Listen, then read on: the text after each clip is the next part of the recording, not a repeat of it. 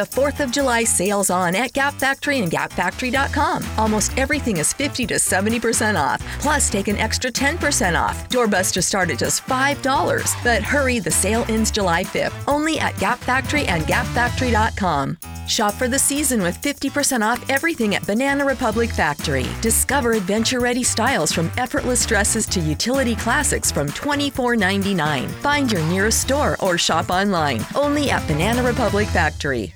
Mary redeemed a $50,000 cash prize playing Chumba Casino online. I was only playing for fun, so winning was a dream come true. Chumba Casino is America's favorite free online social casino. You too could have the chance to win life-changing cash prizes. Absolutely anybody could be like Mary. Be like Mary. Log on to ChumbaCasino.com and play for free now. No purchase necessary. Void where prohibited by law. 18 plus terms and conditions apply. See website for details. The voice in the preceding commercial was not the actual voice of the winner.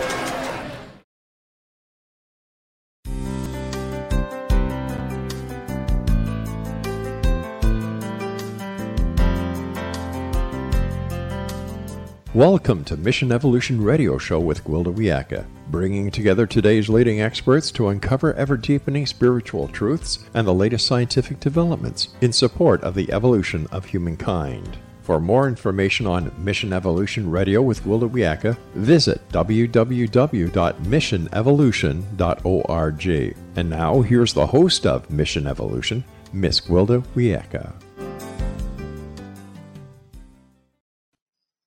Welcome. I'm so glad you can join us on Mission Evolution. We bring the latest knowledge from today's leading experts to support your evolutionary process. I'm your host, Gwilda Wiyaka. This hour, we'll consider redefining the boundaries of love. With so much thought, literature, and discussion dedicated to the subject of love, it's amazing how shallow our concept of it remains. When it comes down to it, love is the driving force behind all things. Yet we view it as something that has a beginning and an end. I will love you till death do us part. More likely till divorce do us part. But does love end with death or divorce? If it does, was it ever really love to begin with?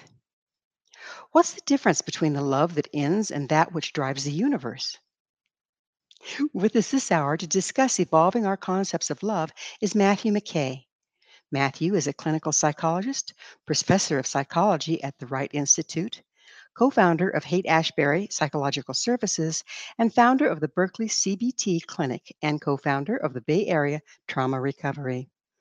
He has authored and co-authored more than 40 books, including his latest, Love in the Time of Impermanenceis. His website, seekingjordan.com. Matthew, thanks for joining us on Mission Evolution. It's my pleasure to be with you. This is a topic that is near and dear to, I think, everyone's heart and so misunderstood. What brought you to focus on love? Well, there are a couple of things. I mean, one is that I'm a clinical psychologist and I specialize in treating couples, and I have for well over 40 years. And so I have witnessed the death of love, sadly, many times. And I've learned a lot about also what keeps love alive, what sustains it in the face of change, in the face of impermanence. So I've gotten a lot of lessons from all of those people that I work with. The other thing that's affected me is, in terms of love and loss, is the loss of my son 14 years ago, and realizing that the love between us could continue in the face of that enormous change, and that we can love and continue to have relationships with those on the other side. So those are two things that have affected me deeply and made me want to really explore love and how to hold on to it. I'll need you to speak up just a little bit so I can hear you better. That's okay. So losing your son, and you say love lasting after death. Most people disconnect from love when they lose a loved one as part of the mourning process. Why is that? I think it's because for many of us, there's this belief that soul is gone, that that soul is no longer exists, no longer conscious, that the love and the relationship has disappeared. But nothing could be further from the truth. Souls who die and are in the afterlife remain fully conscious, fully aware. Their love for us continues. They continue to watch over us. Often they will guide us if we listen. So the love and the relationship continues, and I have, discovered that in my own life. And so that's one message that I would like people to understand, that just because someone has died doesn't mean that that relationship is over or that they cease to exist. They still are there. They still love us. We still love them, and we continue to have a relationship. So Matthew, you're scientific based. What evidence do you have that the souls do indeed remain versus just ceasing to exist? Well, there's actually a lot of evidence that our souls are not dependent on our bodies. We know from near-death experiences that consciousness can leave the body. We know, for example, through the work of Ian Stevenson, the great researcher at the University of Virginia, that that there's very likely is reincarnation, that souls can move, after death from one body and one life to another. We know from the work of Michael Newton, who wrote a book about all of his research through hypnosis for people being able to describe the afterlife. 7,000 people described under hypnosis the very same kinds of structures and experiences in the afterlife. So we have actually a lot of evidence that souls survive, that there is an afterlife, and that the relationships continue between those who are living and those who are on the other side. So what made you connect? What made you believe that you could continue to stay in touch with your son? Well, after his death, I searched for him. It was, finding him. Anybody who loses someone that they love deeply, those are the questions. Does that soul still exist, and are they okay? And those are the questions that were burning for me. And I, worked with mediums. I engaged in something called induced after-death communication that uses EMDR, eye movement desensitization reprocessing. It's a kind of therapy that is used for folks who have trauma. And I was able to make contact with Jordan in that way. I used hypnosis, past life and between life hypnosis, but what worked best for me was learning how to channel. And after I learned how to channel Jordan, I could have conversations with him any time I wanted. And he's enriched my life with incredible amount of knowledge and support. So channeling for me was the prime means of really connecting with real conversation, real communication, and I have since for the last 14 years. So backing up just a little bit, would you mind defining love as we're going to be working with it here today? Yeah, I think love is made up of four things. This is in terms of my observation of working with couples. I think it's, first of all, love is it's care. It's actively caring about the well-being of whatever we love, whoever we love, and that's a very active process. And it comes from a deep sense that the well-being of this human matters to me. And the second thing that we need to have love, complete love, is knowledge. We have to see that person. We have to understand who they are. We have to see what they fear, what they need, what their all of their understand their formative experiences, their preferences, their aversions, their emotional pain, their worldview, everything. We need to know that person. We need to see them. And if we love without knowledge, it's projection. We're making that person up, and it, in my view, is not authentic love. So care, knowledge, and the third element is compassion. And compassion is recognizing that what we love suffers. It has that person struggles. They have pain.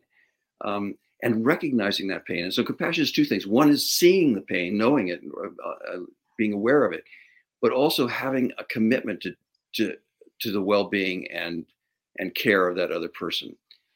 And the final thing is intention.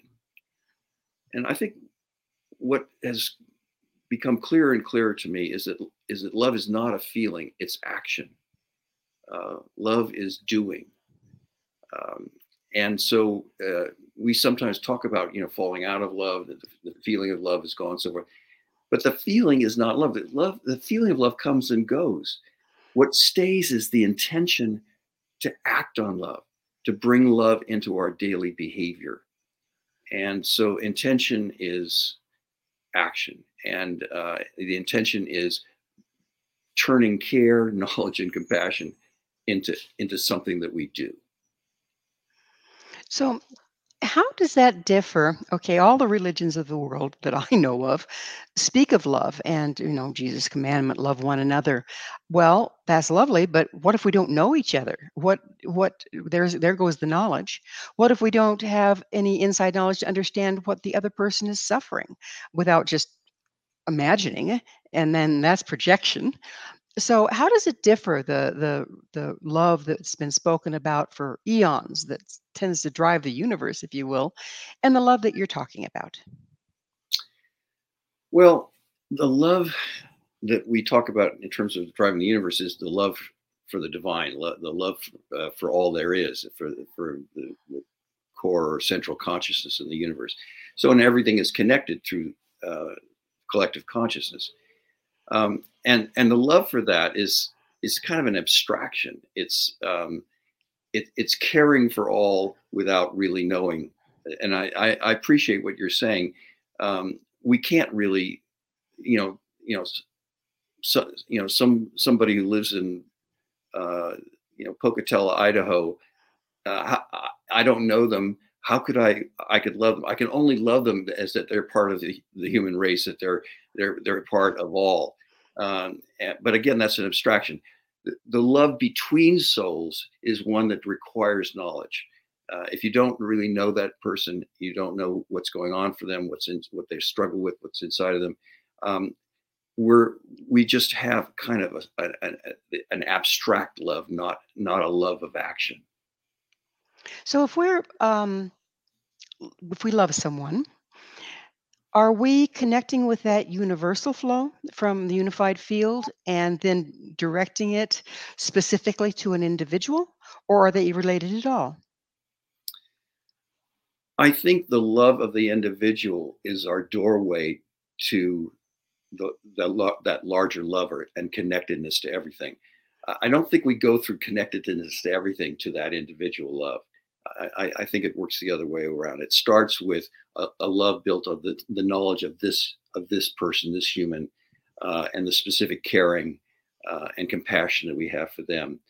And then through that, we arrive at the love of the larger universe. That makes sense because love is a frequency, right? And so if we're engaging that frequency on a one-on-one, then that gives us access to the frequency itself. That would be my view. Yes. Okay.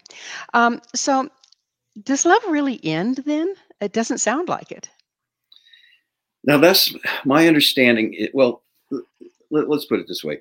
In a material world, everything is impermanent and we have constant change.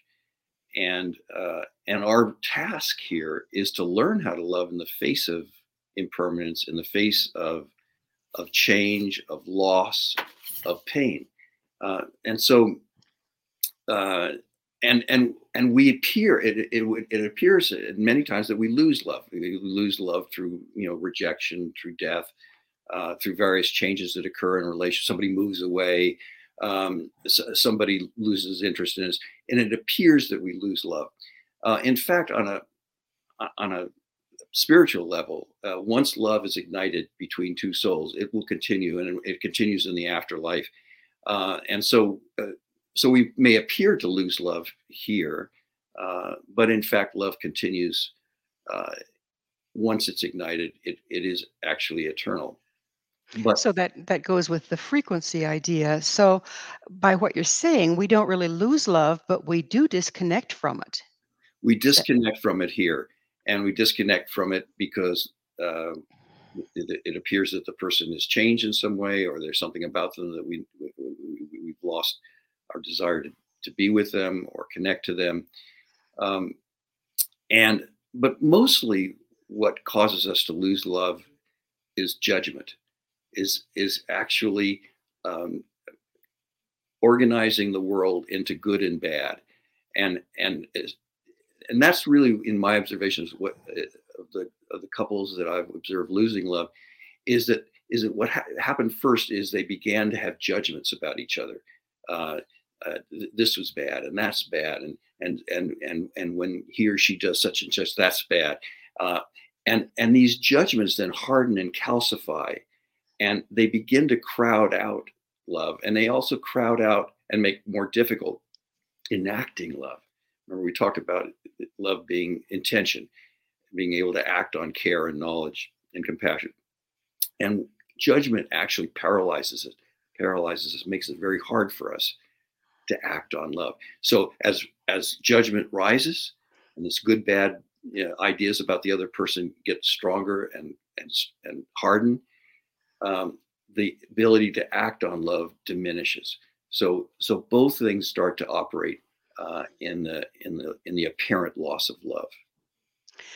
So it sounds like that the love you're talking about is very conditional and self-centered, like with an agenda. You'll meet my needs, and if you don't, that's bad, and if you do, that's good.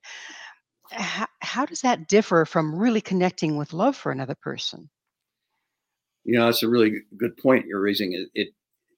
For many people, the experience of love, or what they think is love, is conditional. It's like, as long as I feel love, then I will act on love. As long as I need and desire you, I will act on love.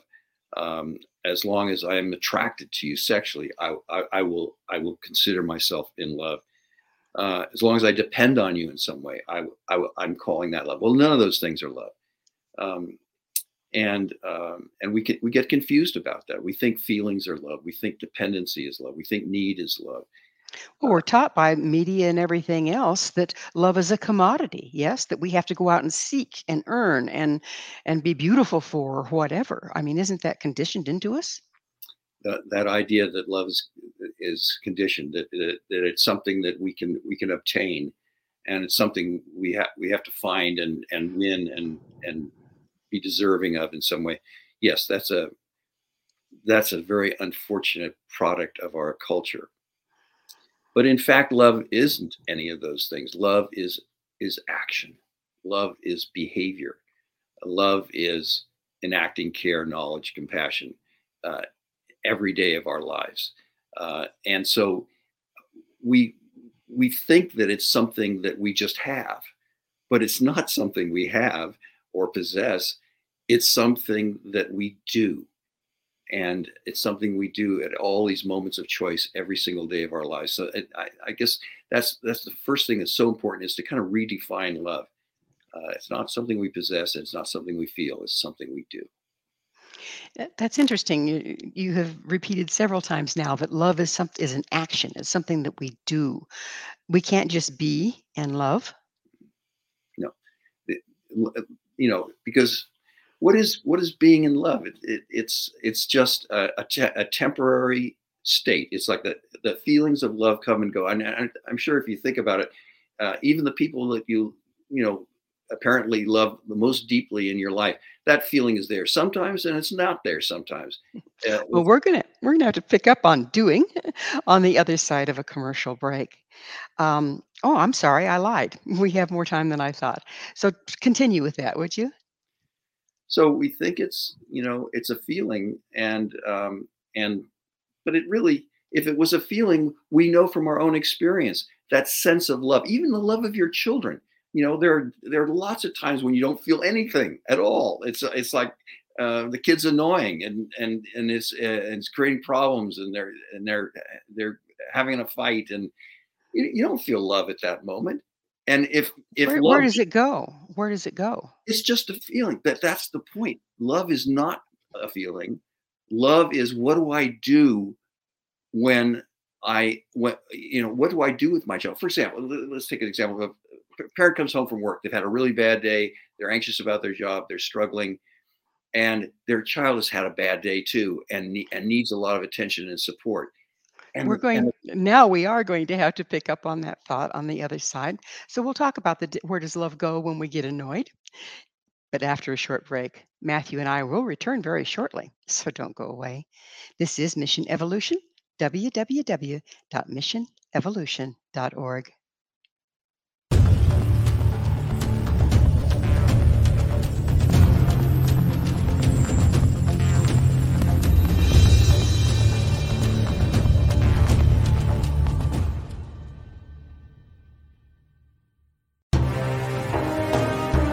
To be accosted in her bed and abducted by The 4th of July sale's on at Gap Factory and GapFactory.com. Almost everything is 50 to 70% off. Plus, take an extra 10% off. Doorbusters start at just $5. But hurry, the sale ends July 5th. Only at Gap Factory and GapFactory.com. Shop for the season with 50% off everything at Banana Republic Factory. Discover adventure-ready styles from effortless dresses to utility classics from $24.99. Find your nearest store or shop online. Only at Banana Republic Factory. Aliens was the last thing Michelle expected, yet the fateful morning of her destined death changed everything. Lord Lan Ramos, Alpha King of Vidar, the monstrous befanged alien looming over her bed, was her destined mate come to save her from certain death. He is a telepathic mute shifter. Can Michelle accept him and his animal? Once on Lan's home planet, Michelle becomes increasingly psychic, revealing her as the fabled Oracle of Vidar. As factions conspire to destroy them, will they overcome mounting threats? Will Michelle's growing gifts save them, or ultimately destroy her? Don't miss this sci-fi shifter romance with charismatic and engaging characters. Get your copy today, The Oracle of Vidar, available on Amazon or CahiraO'Donnell.com. That's CahiraO'Donnell.com.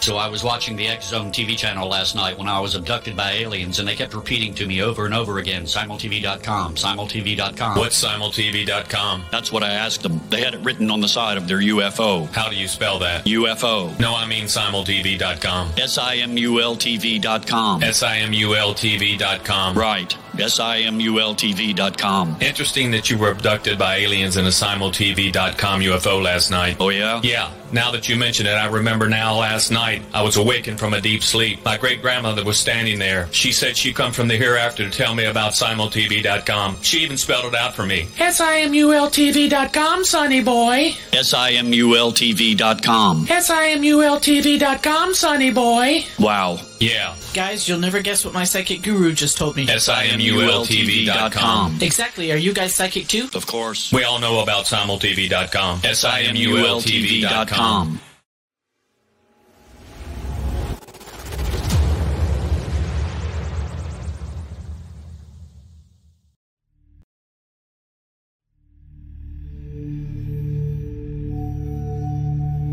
Do you enjoy paranormal sci-fi romance, yet find yourself tired of the same old themes and storylines? Then you won't want to miss Kahira O'Donnell's latest exciting release, To Taste You Again. Alien Lord Cain McKean knew the moment that his destined mate was born. He watched from afar, waiting for her to grow from child to woman. However, before she was old enough, she was stolen from her home world by flesh pirates.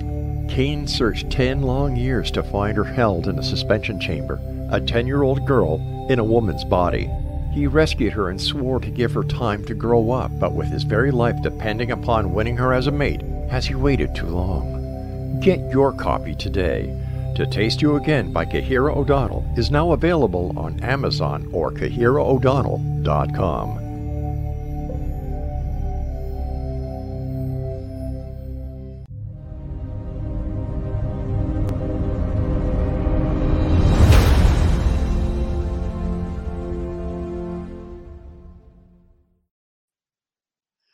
Hello again.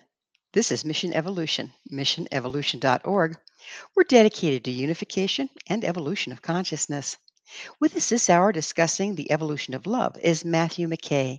His website, seekingjordan.com. Matthew, we were talking about how love requires, you say that love requires doing, and that then we disconnect from love if the kids are irritating us or this or that. And I'm still a little bit confused on that because to me, what if a person that's, on their deathbed, they can't hear, they can't see, they can't respond, but they still love their people, the ones that are surrounding the bed. So how does that add up with what you were telling me? Well, they're aware of love and they're aware that they have a relationship with all those people around them on the bed that has been built by love. It's been built by caring, knowing, and deep compassion. So the relationship has been built up by all of that behavior, all of that caring, compassion, and knowledge. And so, at the moment the person may be, incapacitated, but the relationship has been built on behavior, on acts of love. And so I guess I'm suggesting that for the most part, love is behavior. It's what we do. And the example we were talking about a little bit ago was, a parent who's exhausted, who's themselves disturbed by a day at work, and a child needs them for support. At that moment, the child is annoying them. The child is crying, and the child is upset. They're not actually feeling love at that moment, but they can act on love in spite of their tiredness, in spite of their anxiety, in spite of whatever else is going on for them. And that's the task of love, is how do you act on love in the face of pain, in the face of your own exhaustion, your own anxiety, your own hurt. Another example would be, two partners who, one makes some critical remark of the other, and that partner is now feeling hurt. They're feeling kind of rejected. There's maybe sadness or shame that they're experiencing, and maybe even anger.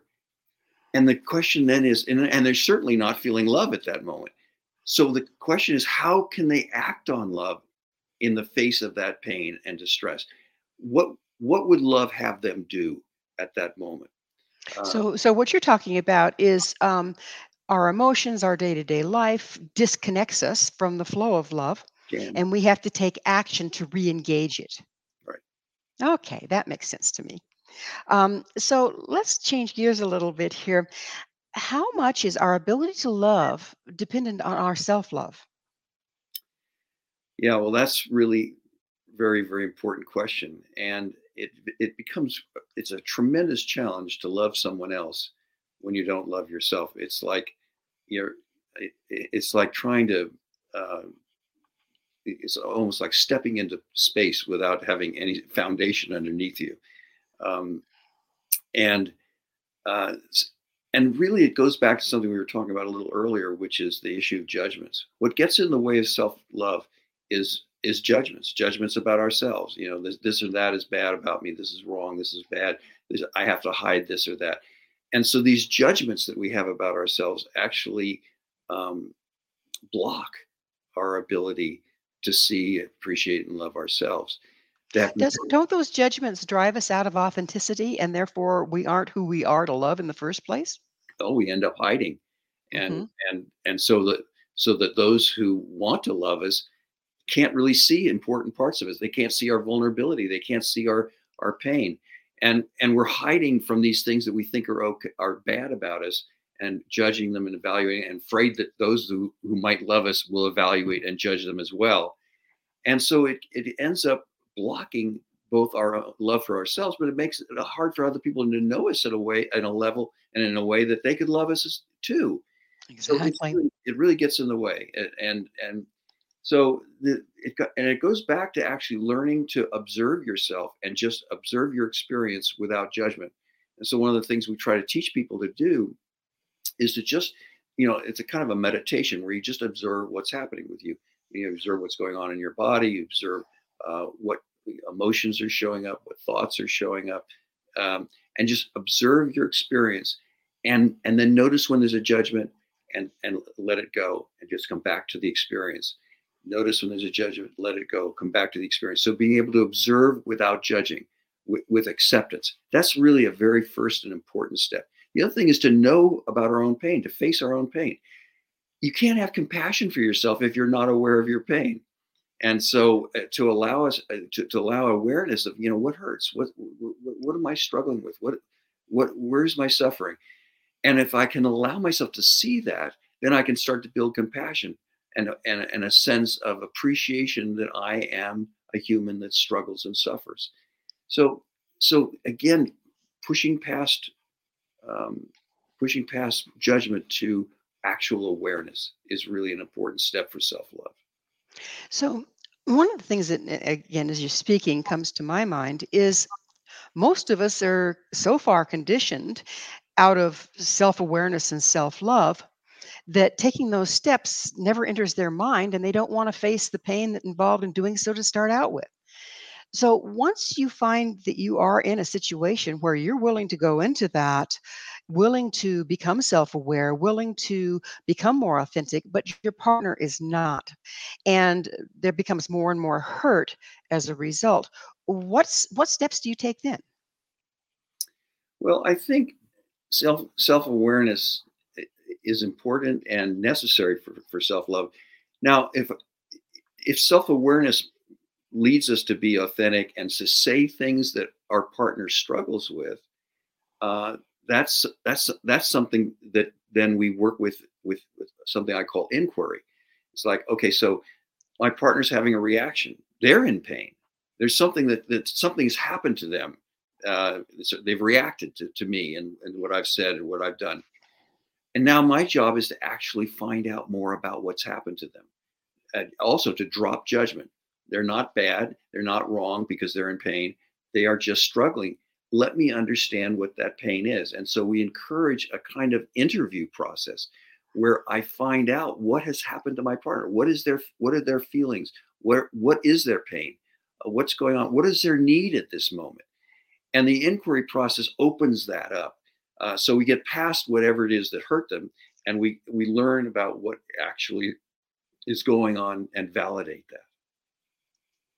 So failing all of that, how do we maintain love and also discern appropriate proximity if the person continues to be damaging to us?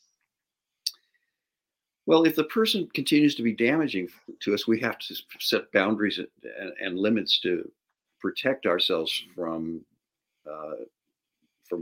pain, but also from destructive processes. So you can continue to love someone and have boundaries. You might, for example, realize you can't live with that. There's a partner, but we can't live together because it's toxic in some way. It's damaging.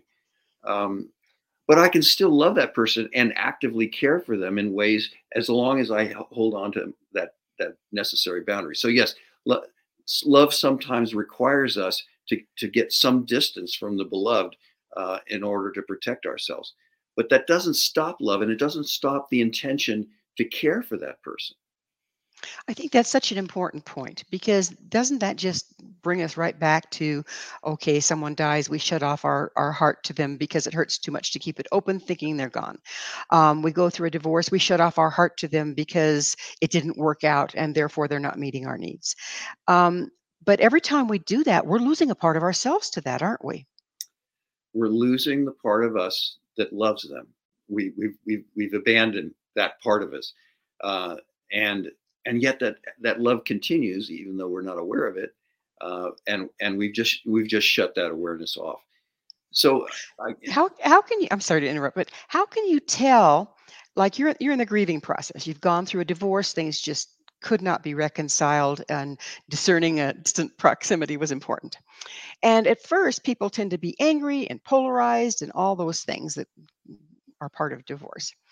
How can we re-engage without making ourselves vulnerable? And the same question would apply to how do we move through our process and re-engage with somebody that's crossed over? Yeah. So how do you hold on to love when that person has rejected you in some way, or died?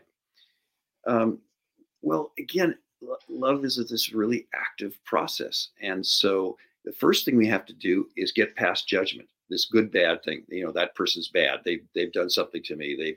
They've hurt me. They've pushed me away, and we have to kind of move past that to, okay, they wanted to change the relationship. They needed to have a different kind of relationship with me. And now the question is, can I hold on to caring for them? Can I continue to know them? Can I continue and understand them? Can I continue to have some compassion for their pain and some intention to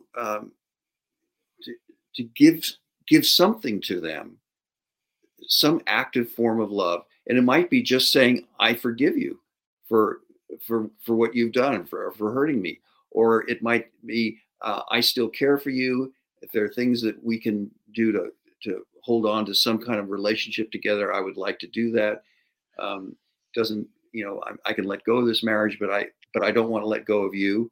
And I'm going to continue to care for you and be there for you if you need me. We can make commitments like that in the face of the hurt, in the face of the loss. So we're talking about, like we were hoping to, evolving the way we love. What do you see as being the result of being able to evolve the way we love, to not shut down just because our agendas weren't met and we have to go a different direction? Yeah. So being able to love in the face of pain, in the face of the relationship changing in a way that we had hoped it wouldn't. That is the crux of this new era of love. That we can hold on to love even though the relationship has changed, even though there's so much that's impermanent. And the essence of love is those four things: knowing that person, caring for that person, having compassion for that person. We can still do all of that. We can still have all of that, even if the relationship has changed, because we're committed to loving. We're committed to loving in the face of whatever pain or disappointment or loss that we've experienced. So it sounds like a real balancing act, discerning proximity. It might be never speaking to the person again, but you can still love them and actively wish them well, and still be connected with love, whether they can reciprocate or not. Is that pretty much what It you're doesn't looking at? matter whether they can reciprocate. Yeah, exactly. Love lives inside of us, and it's something we decide to do. Isn't that one of the most unfortunate misunderstandings, is that we think of love as something that we manipulate out of someone else. And if we can't get enough, if we don't, then, well, there must be the wrong person, off we go. It's a very unfortunate way that we look at it at this point, isn't it? Yeah, it is very unfortunate that it's something that we're going to get from somebody else, as opposed to something that that starts with us, and it has everything to do with our behavior. And one of the things that I try to teach the couples that I work with and people that are struggling with love is something called a morning intention. A little meditation, in the breath focused meditation, and then there's a morning intention. And the morning intention is to just look over your day, the kinds of things you're going to be doing, the people you're going to be talking to and engaging with, and you say to yourself, today at the moment of choice, I am love. Today at the moment of choice, I am love. And the moment of choice is when you're upset, when you're feeling a strong emotion, when something is hurting you, when you have strong desire. These are all moments of choice that show up throughout our days and all of our different relationships. But today, at the moment of choice, I am love. So there's always a choice. Am I going to just act on that emotion, or on that anger, or on that sadness, or on the pain, or on the desire, or am I going to act on love? And to be aware of that choice all throughout the day. So that's one of the things we try to turn that intention into an active engagement and active behavior throughout the day. So when you do that, you're basically not playing the game. Somebody else gets polarized, gets triggered, and instead of jumping in there with your own damage, and pretty soon you guys are on opposite ends of the table, you're just staying neutral and channeling love into the situation. Then whatever they do is their choice, but you're not participating in the polarization. That's right. And so today, at the moment of choice, for example, for that parent who's tired and exhausted and anxious, the child needs me. Today, at that moment, even though I'm tired and anxious and upset, I am loved. Even though my partner has just said something that really hurt me and shamed me, today, at the moment of choice, I am loved. And so those choices exist all throughout our days and every one of our relationships, and learning to recognize them, and that I have that choice, whether to act on my emotion, my desire, and what have you, or on love, is a crucial part of changing our trajectory from self-focus and concern for myself and what can I get from other people to what can I be? How can I be loved with others? I really love that concept. It takes a lot of reprogramming, though, doesn't it? So every time you're stopping, you're not going into that neurological rut of response from your history, but rather making a choice in the present time to be present with love. Absolutely. And that choice is recurring. It happens dozens of times a day. And to notice that as it happens in real time, and that I have that choice. Instead of being on automatic pilot, oh, I'm angry, boom, I start being aggressive and attacking, or I'm sad, I'm just going to withdraw. Instead of just acting on our emotions, acting on that intention to love in the face of those painful emotions. Matthew, do we have a lot of processing that we need to do in order to go there? Because it seems to me like there's unprocessed grief, unprocessed anger. That's what's cropping up in us when we're triggered in the moment. So if we're going to stop and act on love, are we also confronted with the pain of our history? Yeah, I guess I would use the word, instead of process, I would use the word acceptance. It's like to accept our experience, to accept what's happened.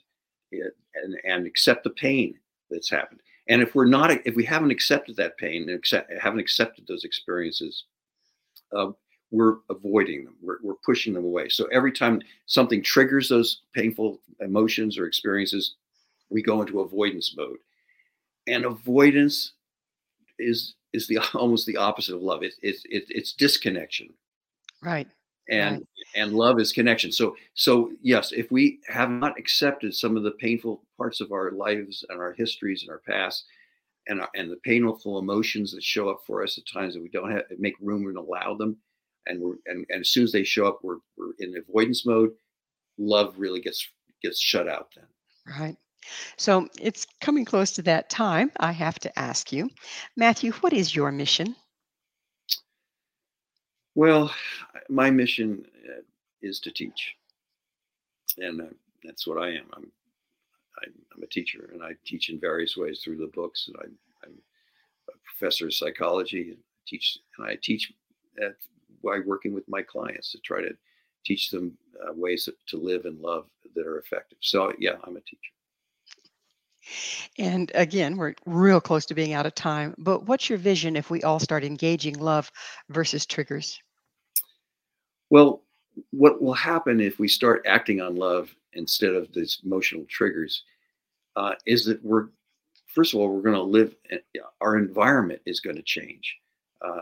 And instead of an environment in which we're, struggling and pushing against people or trying to get stuff from them, we're going to live in an environment of love, because we can create that ourselves, regardless of what the other person is doing. We can create the environment of love by our own choices and actions. And that is a beautiful message that we're going to have to close on, because unfortunately we are out of time. Matthew, thank you so much for coming on the show. My pleasure. Thank you. Our guest this hour has been Matthew McKAY, a clinical psychologist, professor of psychology, and the author of over 40 books, including his latest, Love in the Time of Impermanenceis. His website, seekingjordan.com. This has been Mission Evolution with Gwilda Wiyaka. For more information or to enjoy our past archived episodes, visit www.missionevolution.org. Please be sure to join us right here next time as this mission continues, bringing information, resources, and support to a rapidly evolving world.